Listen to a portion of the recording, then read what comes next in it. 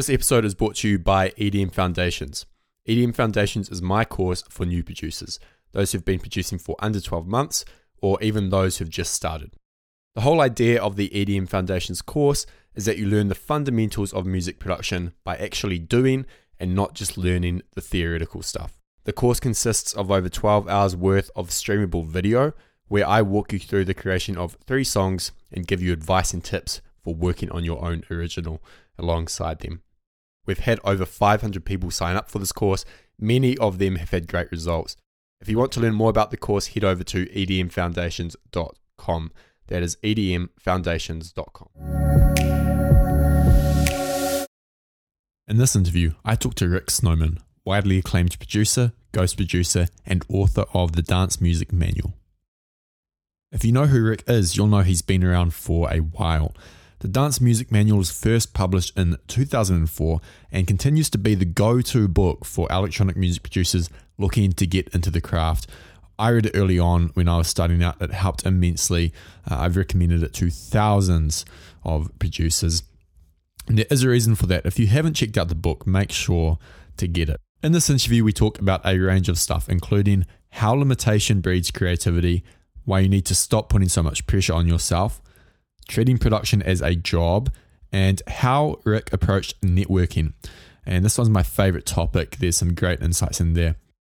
Also, Rick and Pete over at dancemusicproduction.com have been kind enough to offer an exclusive 20% discount code on all tutorials on the website, except for the new mastering one.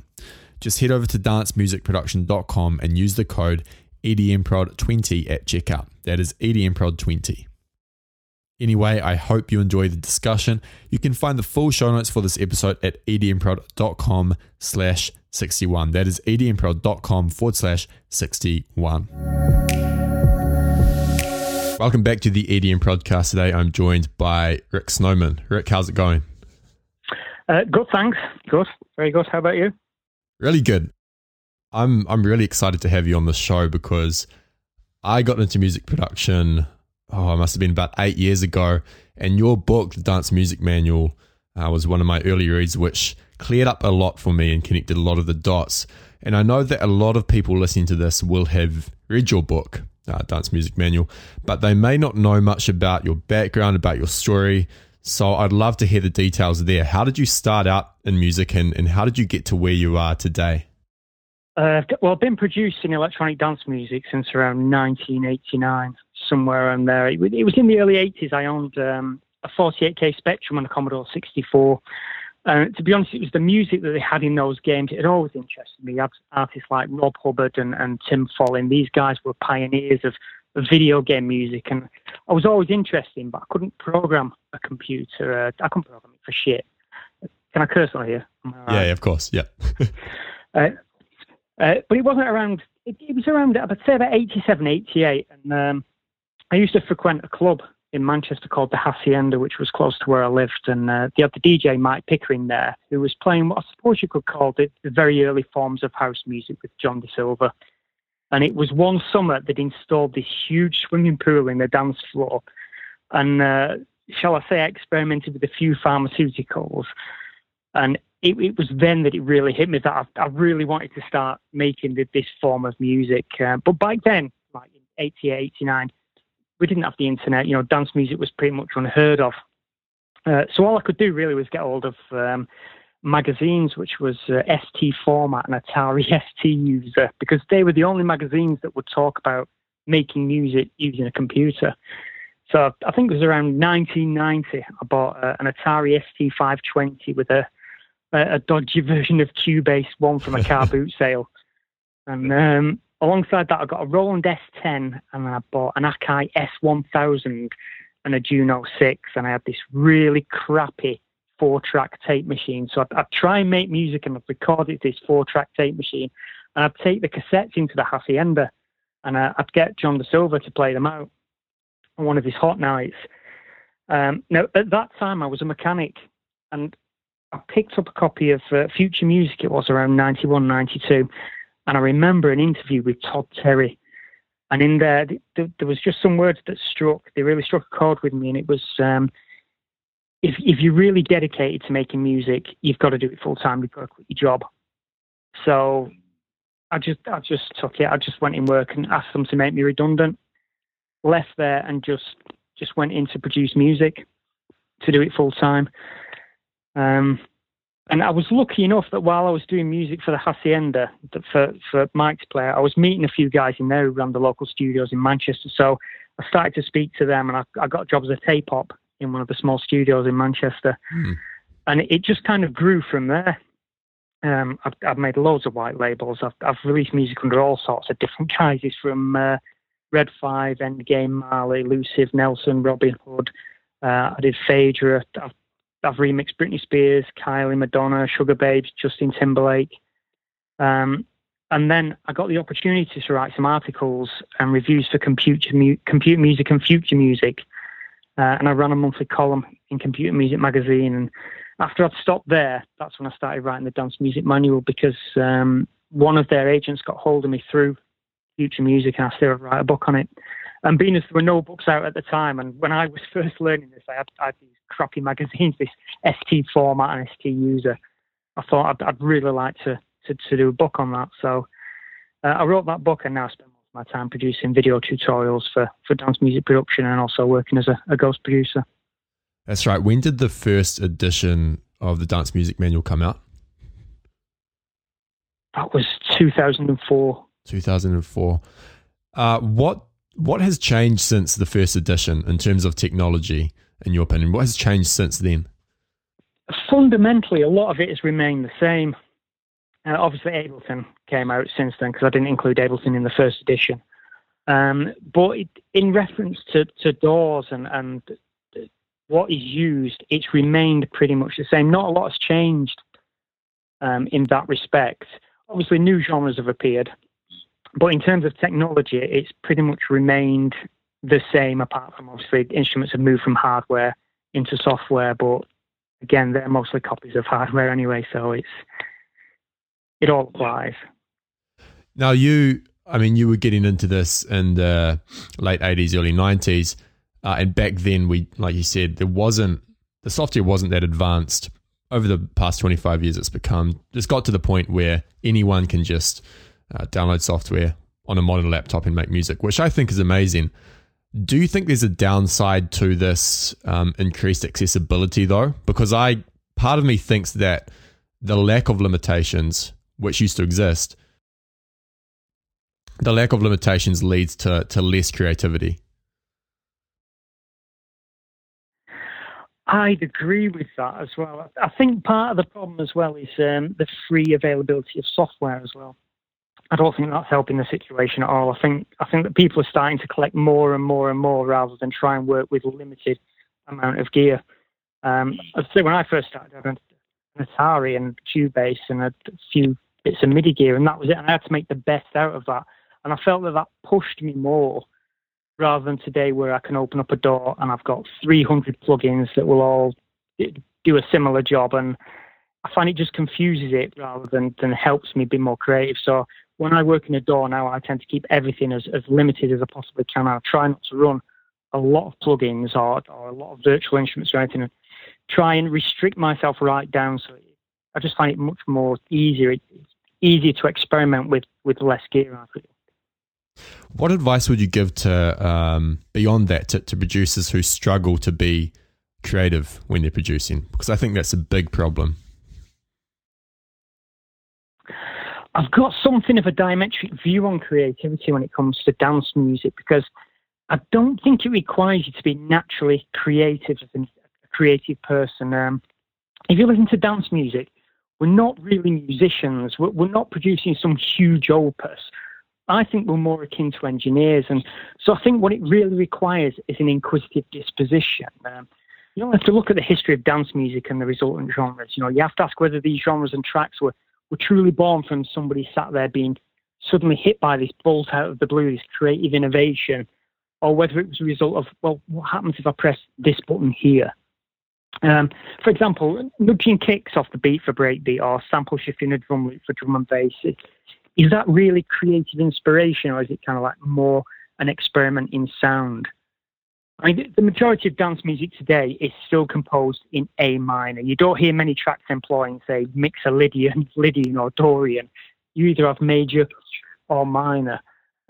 We don't push musical boundaries in a creative way. I think that rather what we tend to do as dance musicians is we experiment with our gear, we push its limits. And by experimenting in that way, I think that way we become creative.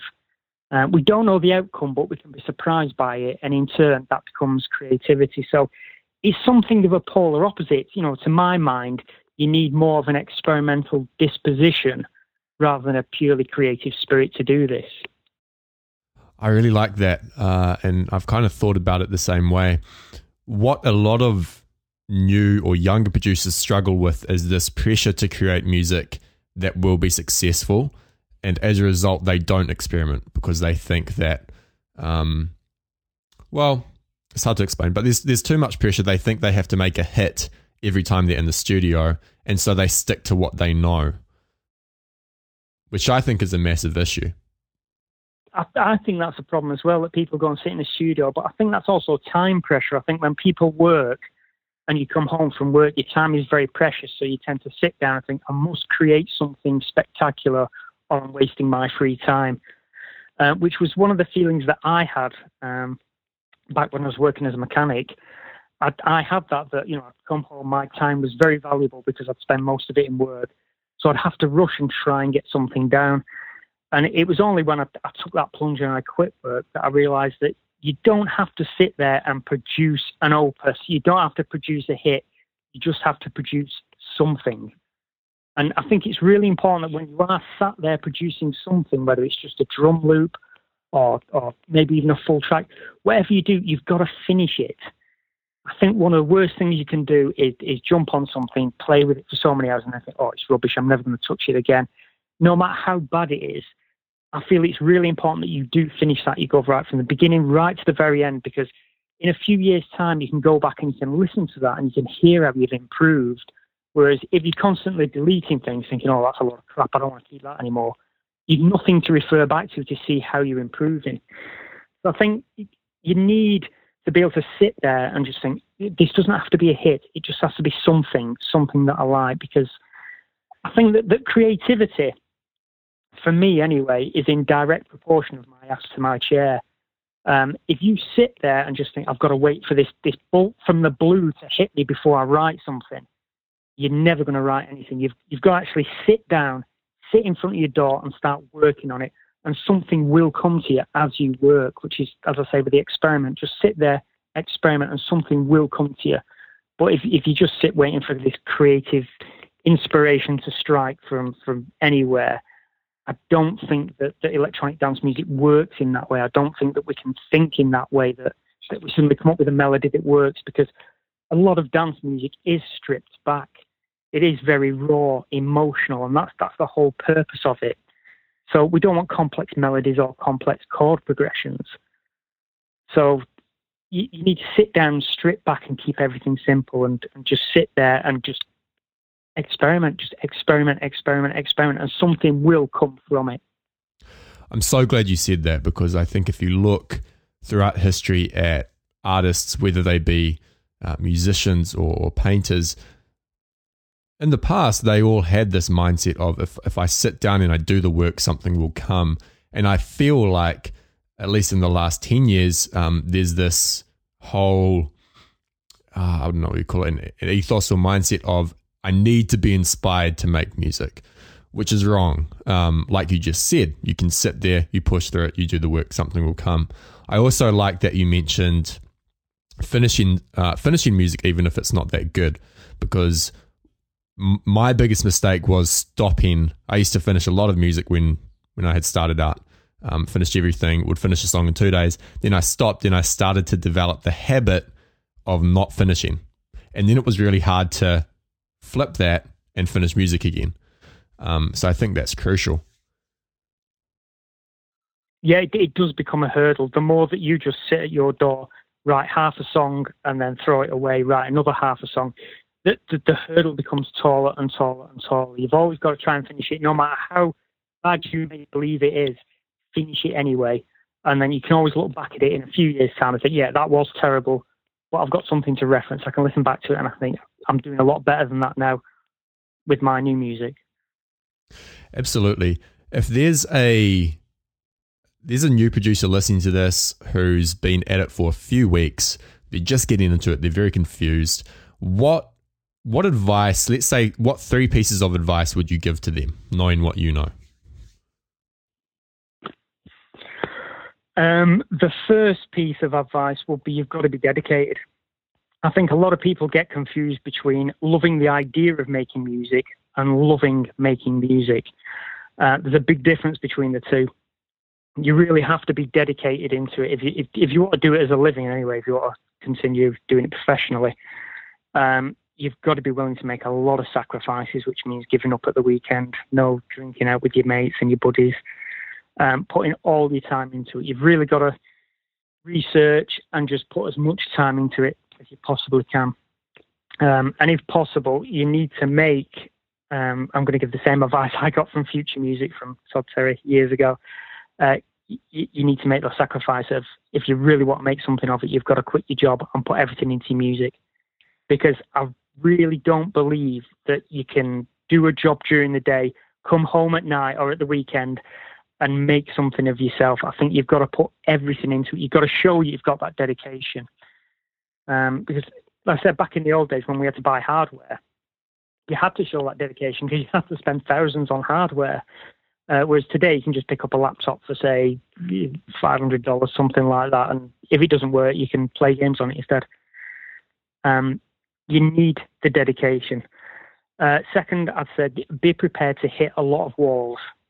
When I first started, I was hitting countless walls, but there was nothing out there to help me anyway. But you'd hit a wall and you really would feel like giving up. You can't give up. You've just got to keep going. And everyone, or at least in my case, everyone I knew would laugh at me and think, oh, no, you're not going to do anything. Or you're going to be some famous guy. Or you're going to be a musician. And they'd laugh. And you've got to ignore that. You've just got to keep pushing through, because people will basically take the piss out of you because you're doing something that they're too afraid to attempt. So you've got to be able to push through that way as well. And you just got to be prepared for walls. Just be prepared to be stuck on something, stick at it, keep hitting it, and eventually you leap over it. And the feeling that you get from just passing that one wall, that successful feeling is indescribable. And it really does push you to do a bit more and a bit more and a bit more. But for those new to producing, I can guarantee you're going to hit a wall sooner rather than later where you think, I can't write anything. I can't do this. It's not working. Everything I write is utter trash. I'll never be as good as another artist or whatever. You've just got to keep going. My third piece of advice would be try and replicate other people's tracks. Don't try and write your own music straight away. Because the problem is you've got no way of really judging your own music. And all your friends are going to turn around and go, oh, yeah, it's fantastic or it's terrible. You can't really trust their opinions.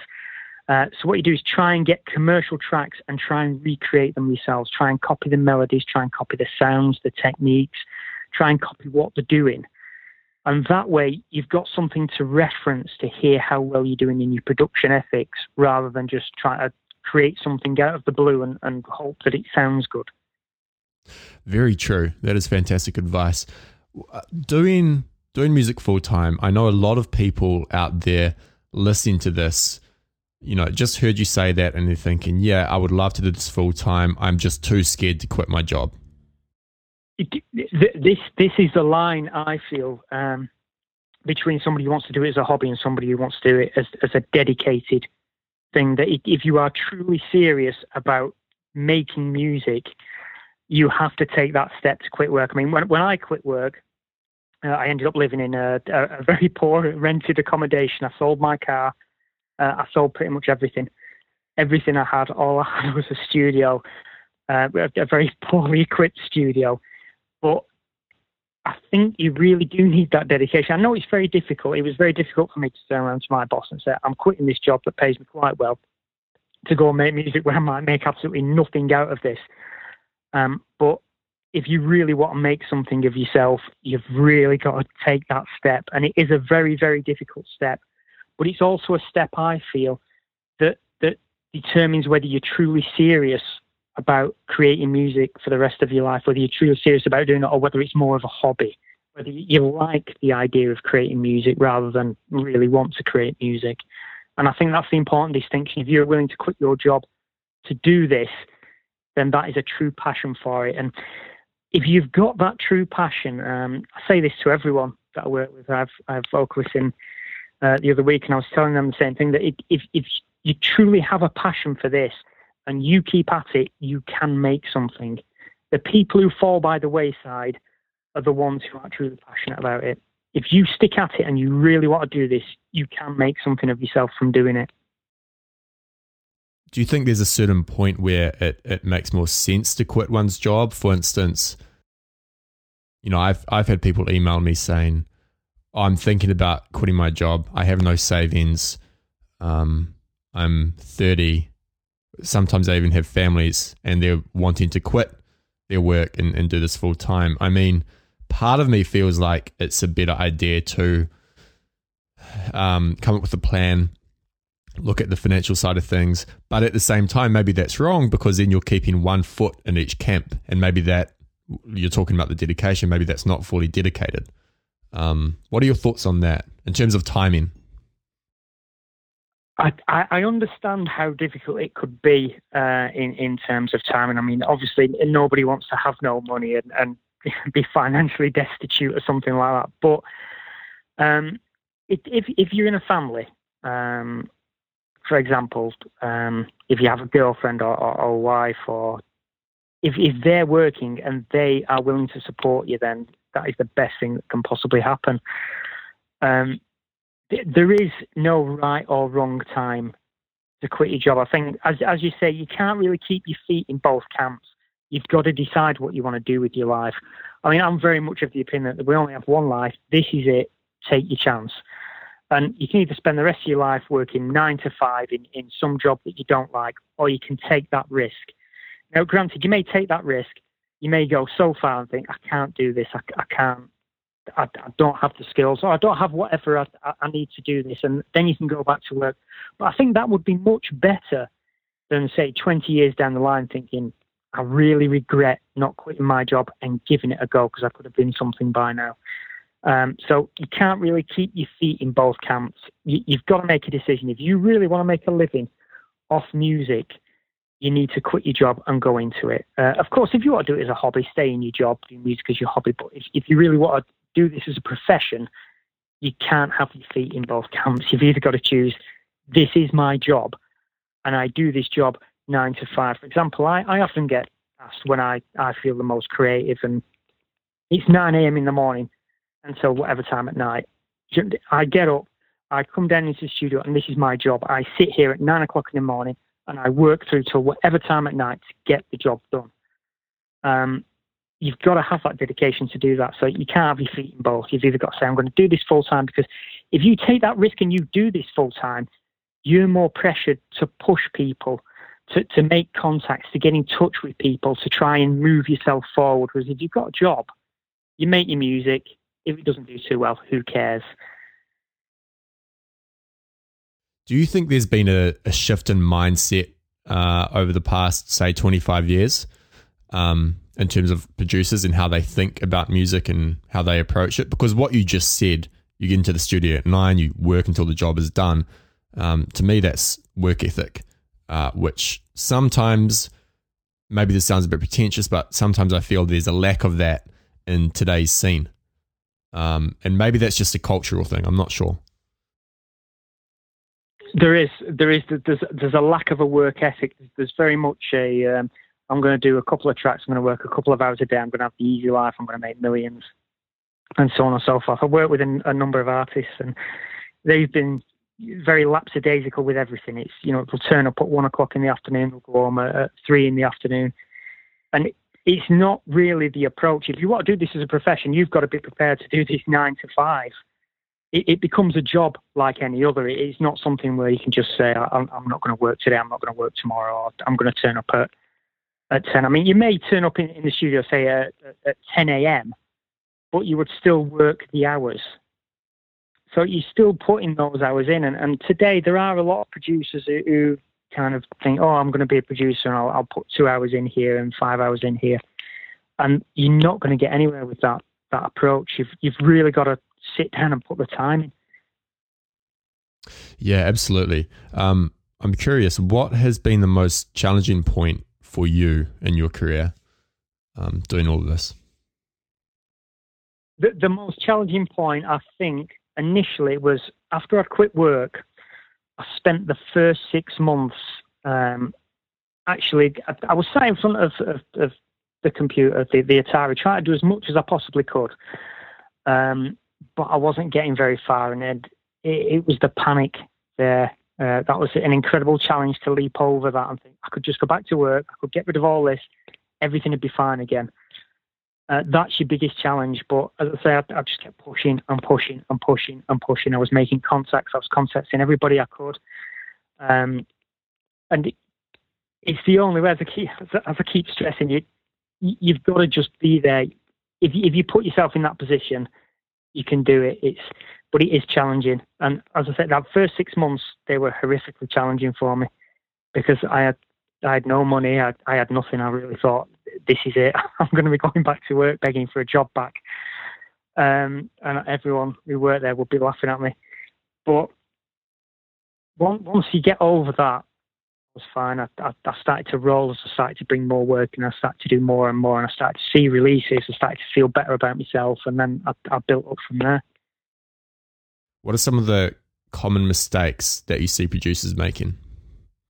The way that they work with their audio. Whenever you're producing music, it's very difficult to describe. If you want to compress something, typically, you'll see a trainee producer jump in, put a compressor on, blast it right up, and absolutely hammer the signal, and then jump to the next one without really listening to it. Whereas if I'm approaching something, if you get a professional producer approaching something, they won't just throw a single compressor on and just absolutely compress the crap out of it. What you'll tend to do is throw a couple of compressors on, and you'll gently sculpt the sound rather than just jump in and just absolutely molest it, which is what a lot of practicing producers do. They just molest the sound as much as they possibly can, rather than truly listening to it and thinking, well, rather than putting a really hard compressor on here, why don't I just put a light compression on and send it out to a bus and apply a couple of parallel compressors to that and gently massage the sound rather than molest it.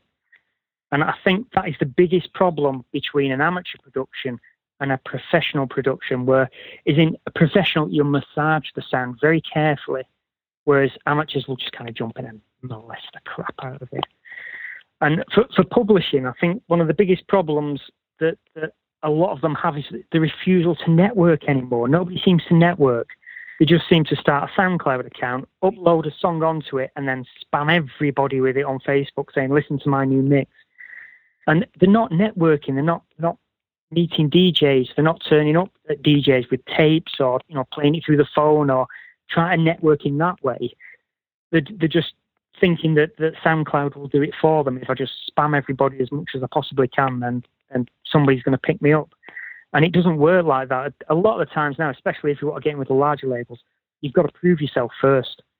You've got to get your numbers up. You've got to get your contacts there. You've got to build yourself into the position rather than just upload it somewhere and hope for the best. So what was your approach to networking? My earliest approach was I'd call in all the local studios.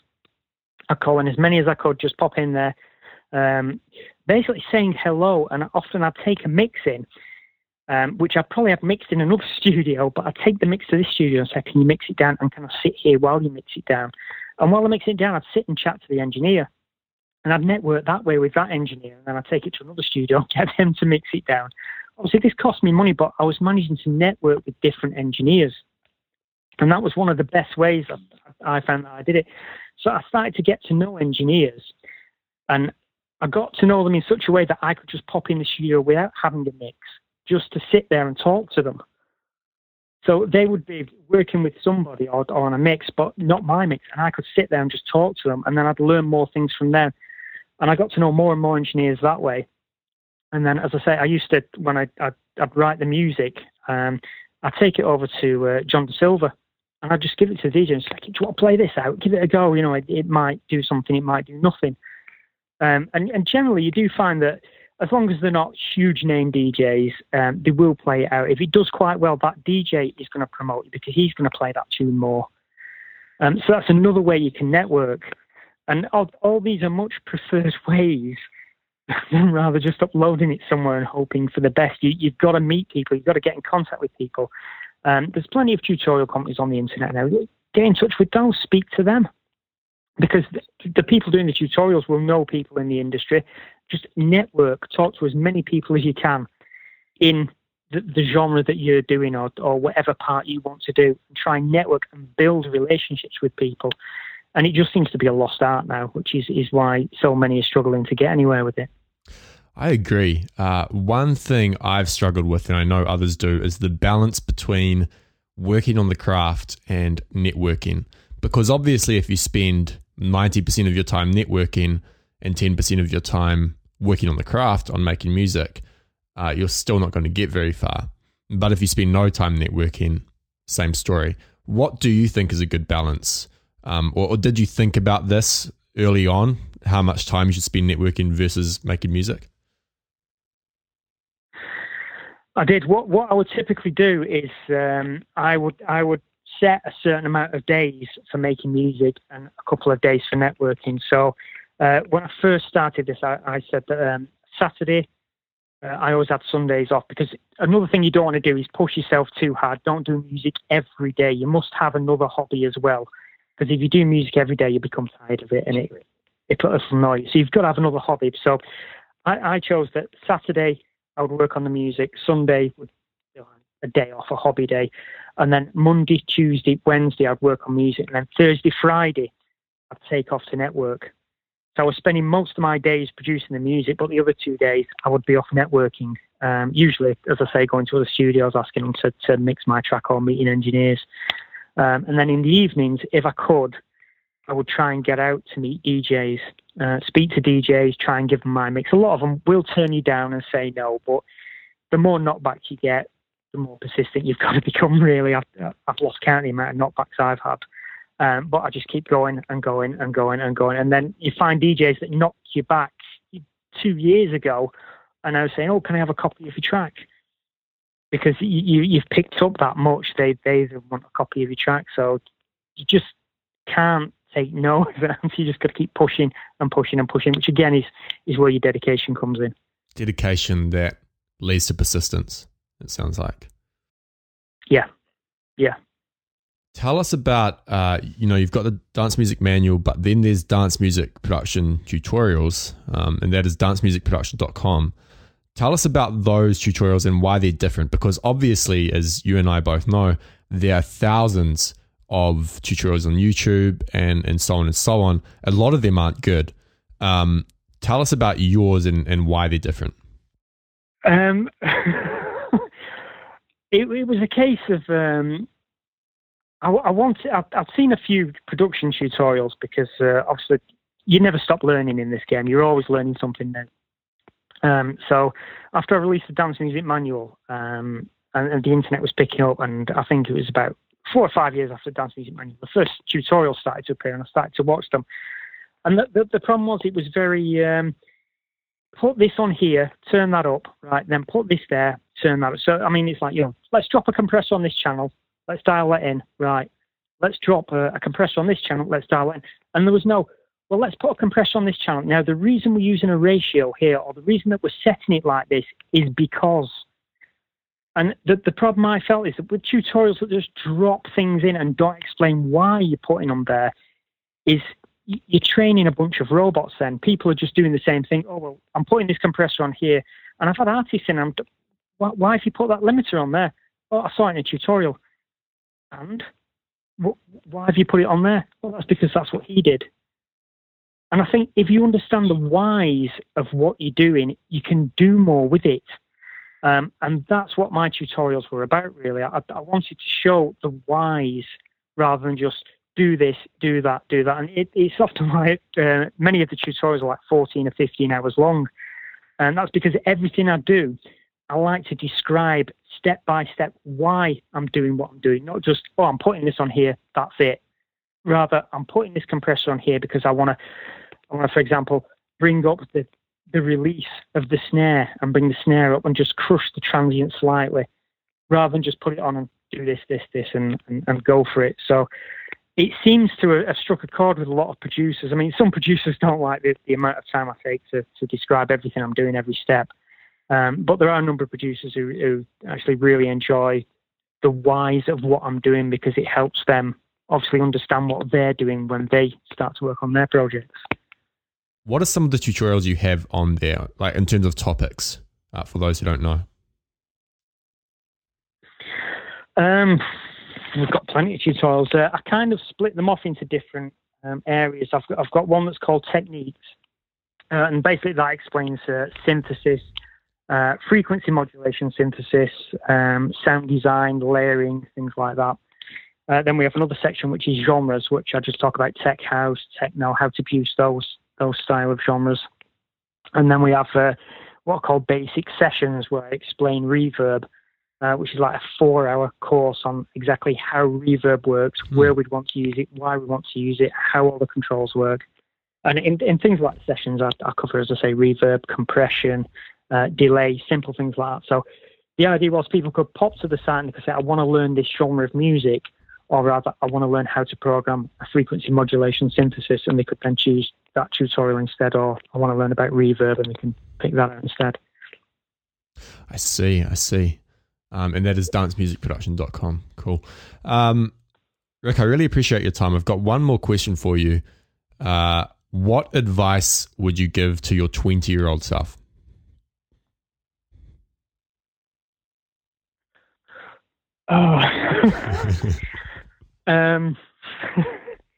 There's a lot of advice I've given myself when I was 20. Don't worry.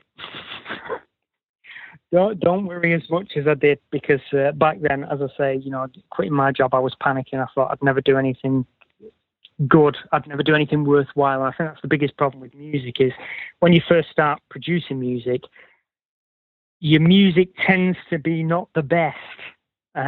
Is one way of putting it. You tend to think, oh my God, this is terrible. I'm never going to sound as good as such a body. But I'd go back and try and calm myself down and say, yes, you will get as good as those eventually. You will figure this out. It does come with time. It's a challenge. There's a lot of walls you've got to overcome. There's a lot of networking you've got to make. But at the end of it, it really is worth it. And anyone can do it, really, if you just put the time and the dedication in.